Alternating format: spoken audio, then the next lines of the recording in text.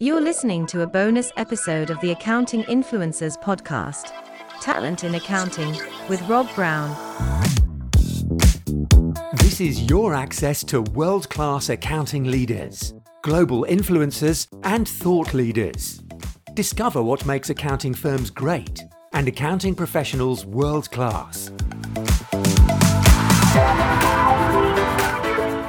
It's an Accounting Influencers Talent Special. I'm thrilled to have me today, one of the world's leading experts on the topic of talent, particularly in the world of accounting. We're going to speak into this, although she works with a number of sectors. It's Robyn Clark. Hello to you, Robyn. Hello, good to be here. Thanks for having me. Thrilled to have you, Robyn. Tell us a little bit about your background and how you came to do what you do. Yes, so I have an organization called Winning Wise that I lead and I founded. And really, the purpose of the thing that we work on and focus on is growth. We help employees grow, we help organizations grow. And in all of that, of course, our leaders and careers and culture, like all the pieces that are really important for both the people and the organizations to work together. I started this company in 2014. We work with, large international clients. We also work with smaller, more regionally based mid-sized clients. So they're all very different in terms of the groups that we generally focus on and lead, but they all have people, and that is the common denominator. And so, that means every organization has people challenges, right? That they have to think through and figure out how can we best attract and engage and grow and keep the folks that are in our organization so that we can all work together and win. Sure. It's so relevant to the accounting world right now because the accounting and finance has hit as hard as anybody with the draining of the talent pool, the shortage of labor. People are not taking so many accounting degrees anymore. They're leaching out of the profession for whatever reasons. But if you talk about growth, you need to talk about headcount and capacity and ways to deliver on the promises you're making to your clients. So just outline for us, Robyn, some of the key drivers that are shaping the world of work and employment right now. Yeah, I think what's so important in terms of the way organizations can think about how they want to build their organization to attract and keep the people that matter, it's really all around this idea of employee needs. And we help organizations really be able to look at that. It is a massive driver of engagement because, that's kind of the reason that we get up each morning and go to work and do what we do, right? It's to get our needs met. And most of the time, hopefully most of the time, we do that pretty successfully. And when we do, we go to bed feeling pretty okay and ready to engage the next day. Sometimes, we don't have that feeling when we go to bed, and then we still try again in the next day. But most people don't get up in the morning, and saying to themselves, I want to make today the crappiest day possible. I want to hate everything in it. Most people don't do that. So there's a great opportunity for employers and employees to come together because I think we can align around this idea of needs, that we want to build a culture that makes it easy for those that really want to put effort in to get their needs met. And so it's important that organizations build kind of a sandbox, so to speak, to make that happen or to make that play out. And I've got a HR background. We talk about hygiene factors and what exactly do employees need. What we do know, particularly in accounting and finance, is that the balance of power has shifted, whereby, think of an accounting firm back in the day, you were lucky to get a job there. You are privileged to come and work for us and you will work under our regime and we'll chain you to a desk for 10 years and you might make partner, but this is the way it is and you'll serve your time and that's how progression comes.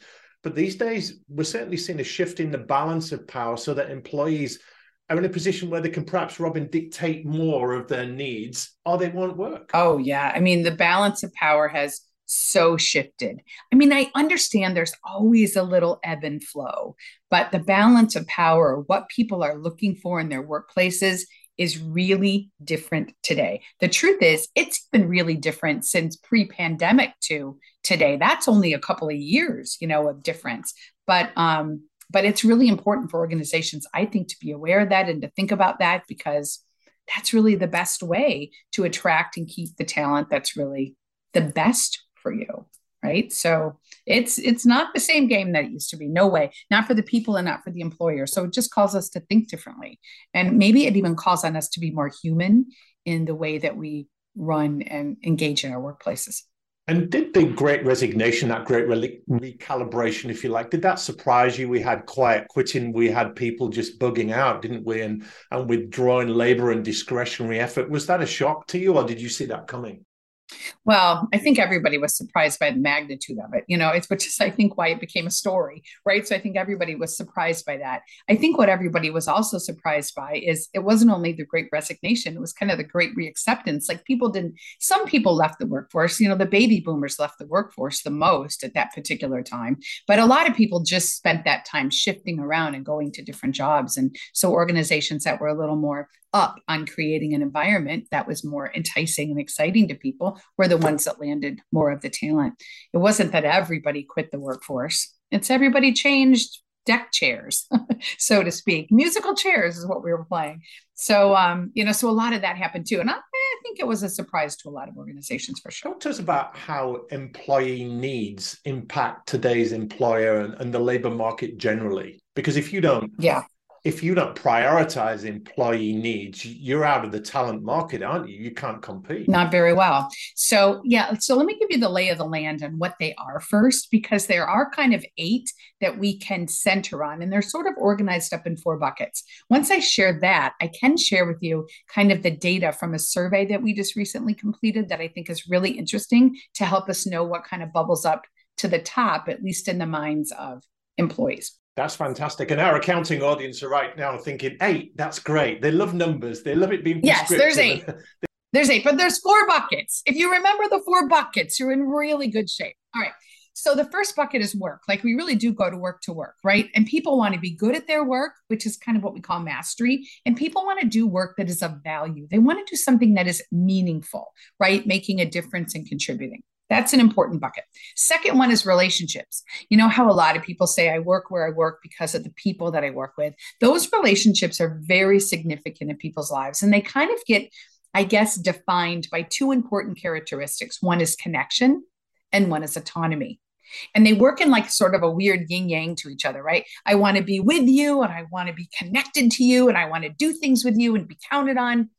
I also want to be free of you. Don't hover over me and micromanage me or try to control me, but rather empower me and, create an opportunity for me to do independent thinking and decisioning. So connection and autonomy both matter. The truth is they really matter in any relationship and have to be negotiated, right? Even personal relationships. Now, the other 2 are a little more about what we get, right? Like we come to work for a purpose. One is for the future, the long term, and one is for the short term. In the future, or looking towards the future, most people want personal growth. They want to be learning and smarter and better than they used to be. And they also want career achievement. They kind of want to know they're going somewhere. Like there's some stops along this career road, so to speak. And I want to feel that I'm either going up or I'm going out or I'm achieving in whatever way I define that. The stuff that people want today, this won't be a huge surprise, but lifestyle matters, right? People want to fit their work in with their lives in a more maybe convenient way than they wanted to in the past. So lifestyle is also about variety. And it's also about, though, bringing your kind of true, authentic values to work. Like, can I be me and run my life in the way that I like if I work for you? And the other one is reward and recognition. Of course, that's money and benefits. We get it, but it's also validation and like that positivity that's in the culture. Do people notice me and care about the work that I do? All right. So those are the 8. We've got our 4 buckets, right? So the question on the table is, what's important to people? Is that the question? Would that be a good one to answer?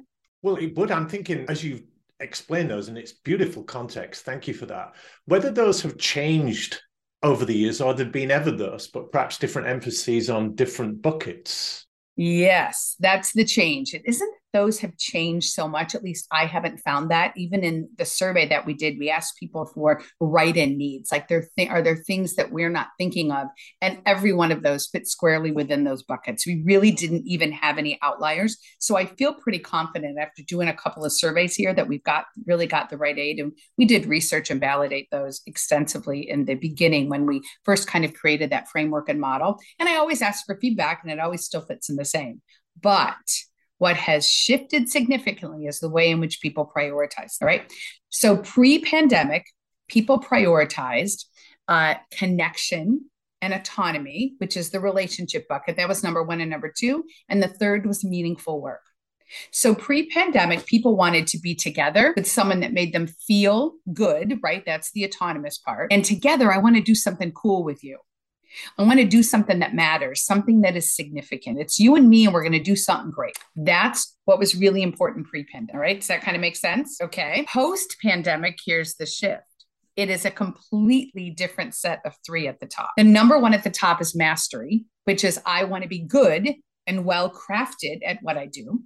Number two is lifestyle. I want a life that kind of works nice and fits in a copacetic way for me. And number three is personal growth. I want to be learning and growing. Now, it was funny when my team and I first started really looking at these needs, we were like, wow, the big shift is from us to me, right? Like, wow, this is a really self-centered sort of view. Like it's about how good I am, and it's about what I learn, and it's about, the life I have, right? We thought, oh my gosh, what does this say about us? We've moved from us to me. And we thought about that for a long time. We're like, wow, what's the message around that? That doesn't sound kind. It sounds a little harsh, right, on today's worker. And as I thought about it more, and I spent more time kind of reading through the data and the write-in comments and things that people said, I began to shift in my own mind about what that data really says. Sure, there is a little bit more of a me orientation, but the orientation I also hear in that, which I think is super cool for companies, is a learning orientation. Like when you think about mastery, I think about how can I be really good at doing what I do? How can I show up in a way that I can really add significant value? And when I think about personal growth, I think about how can I be a better me? And so I want to grow, and I want to learn, and I want to be able to do those things. And the only thing I ask in return is that, I'd like to have a lifestyle that doesn't feel too hard to live anymore. So from the shift being from relationships to learning isn't necessarily a bad thing for companies. I think it could be a great thing. Like it gives them a chance to say, let's raise the bar. Let's focus on getting better. Let's do something cooler than we've ever done before. And you can really push people and inspire them in that process. So I think that's kind of a super unique and new message for employers to really think about. It's fascinating, Robyn, how you've described that. And we know it's true, even if we suspected it. Is there any influence of gender or generational influence of the boomers thinking different to the Gen Zs, for instance? A little bit. I don't have it sliced all the way to the different age groups, sure, but I do have it sliced a little bit between men, women, and people of color, which I think is kind of interesting. Although I have to say, it's not as interesting as we might have thought, because the same three stick. It doesn't make a difference, men, women, or people of color, the same three stick. But women do have lifestyle at the top. I think for women, it's just that, being a woman myself, I have an idea about this, but, it's just the huge balance of all the responsibility, still with gender roles inside families and things, women still tend to carry the majority of sort of that, kind of family nurturing and, chasing everybody around sort of responsibility. So for them, lifestyle is at the top. For men, mastery was at the top. And I think for men, there is that achievement and confidence piece that I think mastery makes them feel more secure in their work and in themselves. And then interestingly enough, for people of color, personal growth was at the top. And I think for them, that's a bit about the learning and about growing in their confidence too. And to really feel like, if I'm learning and growing, I'm going to be able to get to the places that I want to get to and do more maybe than I ever thought I was capable of or I ever wanted to do. So it's just interesting kind of how the one at the top changes a bit, but the top three stay the same across all the demographics. So, that's kind of significant in terms of the way companies think about it. Well, it speaks to employer brand, which is a new kind of branding that's come out over the last few years. How do you become the employer of choice? And accounting firms struggle with this as much as anyone because there's no differentiation, Robyn. You'll see this in companies you work with. Their websites say the same things, make the same promises, have the same kind of vacancies with the same kind of packages, promising the same kind of culture. So how do you stand out as an employer of choice? What if you thought about that? What if you said, come and work for us? We're going to really help you grow in your, technical credentials and capability. That's really valuable to folks that are in the first couple rungs, so to speak, of their career, right? They're just getting started in that technical and financial world, and those certifications and those opportunities to really be able to kind of increase and blow up your resume are going to really matter to people. As you can continue to talk about personal growth, talk talk about the learning environment within which people can work, talk about how you'll be new and different and able to do even bigger things than you ever thought if you work in this organization. I think the more organizations focus on growth, then they're going to see that they can really differentiate. The miss, I think that organizations are going to have to consider. This is just, I don't know if it's a bit of a notice. It's potentially a red flag. It's this idea of community. The community has always been the selling point in the past. Come join our really cool team. You're going to work with great colleagues. Everyone's going to be here to support you. Kind of the way organizations would differentiate in the past was through community. I don't know that that's as strong a message today. The challenge for organizations is, I believe, as an organization, we still need community. So that may take some work in order to help people really see, feel, and experience the value of community. So I think that that's an important place for organizations to consider in how they set up their cultures. But if you want to think about an EVP or an employee value prop to attract the right people, I'd go with the growth message all day long, because that is hugely important to people. And I don't believe that everybody's website has that.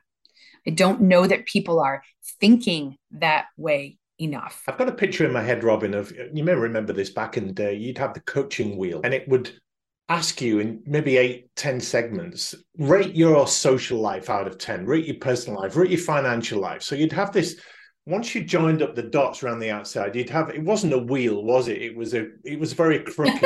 An amoeba, usually, of some variety. Yeah, but the point was that if you focus, say, on your health and fitness, then something else goes down. You can't spend as much time with your kids. Are you seeing with employee needs, there's great buckets there, great facets of employee needs. If a firm, an organization concentrates on 2 or 3, does some of them fall by the wayside, that those least met needs, if you like? Sometimes. So there's 2 things I think to talk about with that. Number one is, even in our survey, even though we have some at the top, every single one got a mention. There wasn't one need that didn't have a significant amount of people interested in it. So that's good to remember. The second thing I think that's really important is that organizations can't be everybody's everything. There is no way you can run around as an organization, try and meet everybody's needs all day long. There just isn't a way to do that. So I'll generally say to organizations, choose what you want to major and minor in, and then be really, really good at it. So it's okay if you say, yeah, I've looked at the data, but we really want to focus on community. We really want to have connected relationships. We're going to focus on it. It's okay if you choose that. Just be super good at it. And you will attract people for which that is important. And that's okay, to attract the people that you feel will help drive the business in the way and in the direction that you want to do it. It's not so great when you haven't made a choice, right? And you haven't chosen what to major and minor in, and you haven't chosen what to be good at, because then it's just little pockets. It depends on what each leader cares about. That's the way they're going to lead. So if you want to create a culture, choose your majors, minors, and get really after communicating about it and developing your leaders to work in that way. That makes perfect sense. And I guess unless you're intentional about it, a firm, an employer will gravitate to those needs they find the easiest to supply. Yeah. And they gravitate towards what they care about. Sometimes we have our blinders on, right? And I think if I care about connection, then you do too. And you're over there going, yeah, I don't mind being connected to you. I'm good with that. But I want to learn something, or I just need a little more space here for my own life. So we tend to project onto other people what we believe is important to us. And that's why it's really important to have bigger conversations about it. I love, one of my favorite things, I'll bring executive teams together and I'll say, let's talk about your culture. Let's talk about what needs are met and unmet in your culture today. And as we do that, they have completely different perspectives, because the first conversation we have is kind of putting dots up on a wheel, so to speak, as well, with no talking. I very purposefully do no talking because I want to see what everybody thinks. I want zero groupthink. And then once they can see what's going on, then they can talk over what they experience. Then they can talk about what they desire, because to be intentional about it can make a huge, huge difference. This was pre-pandemic, but I was working with a professional services firm, and they had picked connection as their big thing, right? That they really wanted.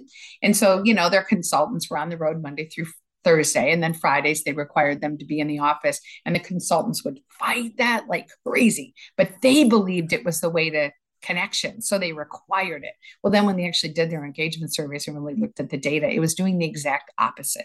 So they really had to say, wow, maybe we still want connection, but there might be a different and better way to go about this than making everybody be together on a certain day. Maybe we can organize it up differently. So that's the trick, is to keep that open-mindedness, to be able to look at what practices, what norms, what programs can create the difference that we're trying to. From the employer's perspective, they need to be canvassing opinion and finding out from their people what is important to them, more cognizant, if you like, of employer needs in their talent practices. And so how would they go about that, Rob? Yeah, well, that makes sense. So you can do it a couple of different ways. I mean, with organizations, we actually do like real need surveys, like the survey we did with the world to tell us what's important to people in general. That's interesting, but it could be more interesting to you if it was about your own people. So we can do that. If organizations choose not to do that, another way that we help them figure out the answer to that question, I'll tell you, almost any engagement survey, if we read through those, we can map them back, and we help organizations map them back to the needs so that they can be able to look at that from kind of a more strategic perspective and decide how they want to organize up their company. Then they can use that in their employee value prop. They can differentiate themselves on their website. All of that is helpful. If they choose to go with like the growth message, which I kind of would recommend if you want to attract the most amount of people today. But if they choose to go with the growth message, then they have to set up their organization to be growing, right? They've got to set up, learning for people. They've got to build growth and development into every one of their talent practices, right? They better be good at doing individual development planning and have looking ahead be 90% of what a performance management discussion is about and 10% looking back. Most of the time, I'll tell you the truth, it's flipped. If they're going to do good succession planning, it really ought to focus on development, not just who's going into what role. They rarely, not very often, do they have really good development discussions around that. So you can weave growth right into your talent practices, depending on the philosophy with which you approach them. So there's options. Growth comes over as so important. I'd love to get you on another episode, Robyn, and talk about career development and growth from an employee perspective and how they make it work for them. Tell us about Winning Wise and how particularly you can help your clients. Yeah. So, we love in a strategic way to help companies really be able to look at their talent practices and really to be sure that they're linked around what they want. If they want to link them around growth, which is what we've been helping companies do a lot of these days, then clearly we can do that. But if you want to link them around other needs that you choose to really major in, then that's okay too. We can help you think that through and create that. We also do a whole lot of work around really developing the skill for individual development planning, because a lot of people aren't very good at it. Leaders aren't very good at helping people get good at it. But I think a lot of organizations, honestly, have kind of given up. Like, this isn't something we can fix, but it is something you can fix. It's just a really, really key skill that both people and leaders can learn so that they can feel the mastery and the personal growth growing. The more people are in conversation about that with each other, the better that can be. So we do a lot of work in that space. And then we're also helping leaders, just helping leaders become good coaches. That was, I kind of say, the agenda of yesterday. Now we have to help leaders be bigger than coaches. We have to really help them be developers of people. They have to be able to lead change and lead growth with both people and the business. And if they can do that, that is huge and significant. So we've been doing a lot of curriculum in that particular arena these days as well. It sounds great. We'll put your contact details in the show notes so people can reach out to you, Robyn. Do you see any difference in accounting firms, professional firms, as opposed to any other sector, or is it all pretty much similar problems, similar kind of people? I think probably the biggest difference and the important thing in the, with the financial sector and the accounting firms is technical expertise, right? Technical expertise is really significant in this kind of a field. And so, as you continue to go up the ladder, so to speak, as your roles change, where does that technical expertise really fall? And, you still have to have that technical expertise all the way at the top, but it has to be coupled and added to with much more emphasis around the soft skills if you're really going to turn it into a leader. And I think that's tricky in like financial firms and in legal firms, right? Where the ability to make strategic decisions based on your technical knowledge stays all the way to the top. But you have to be able to sort of do the inverse in growth for people in order to be able to create leaders out of those people. And so I think that's significant for financial firms in a different way than it is like in sales and marketing, other sorts of fields that don't have as much technical strategic decision-making at the center. Robyn, this has been excellent. Final question. What words of advice, encouragement would you give to the employees themselves? We've been talking about this from the aspect of the employers, if you like, but how do individuals recognize their own needs and maybe communicate those needs in a way that's beneficial to them and their employer? What would you say to them? Yeah, I would say the number one thing that's so significant is don't try to do it alone. Figuring out your career is not something you're supposed to do sort of in private, in secret, but rather as you're thinking about your career and you're looking at opportunities, you're thinking about what you want to do, get in conversation, ideally with your manager. That's the best place. If you don't feel like that's safe or you don't feel like that's a good place, then find a mentor, even ideally inside the organization that you're in or in other organizations. One cool thing that's kind of going on economically right now is that, while we had the Great Resignation, that's no longer. Now, people are, the mass hiring is not going on any longer to compensate for the Great Resignation. So what a lot of companies are focusing on is a brand new metric, which is internal promotions. Like I have one company right now trying to take it from 43% to 70%. That is a significant change in internal promotions. So if people understand that and they know that that metric is beginning to get a lot more notice inside companies, what a really good time to be talking to your own boss and to be talking to mentors inside your company to let them know that you want to be a person who can grow with them.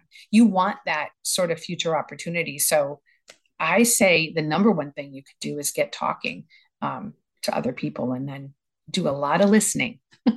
You might find some cool stuff going on. Well, Robyn Clark, that's been world class. Thank you so much for sharing your knowledge today. We really appreciate it. You are welcome. Thanks for having me.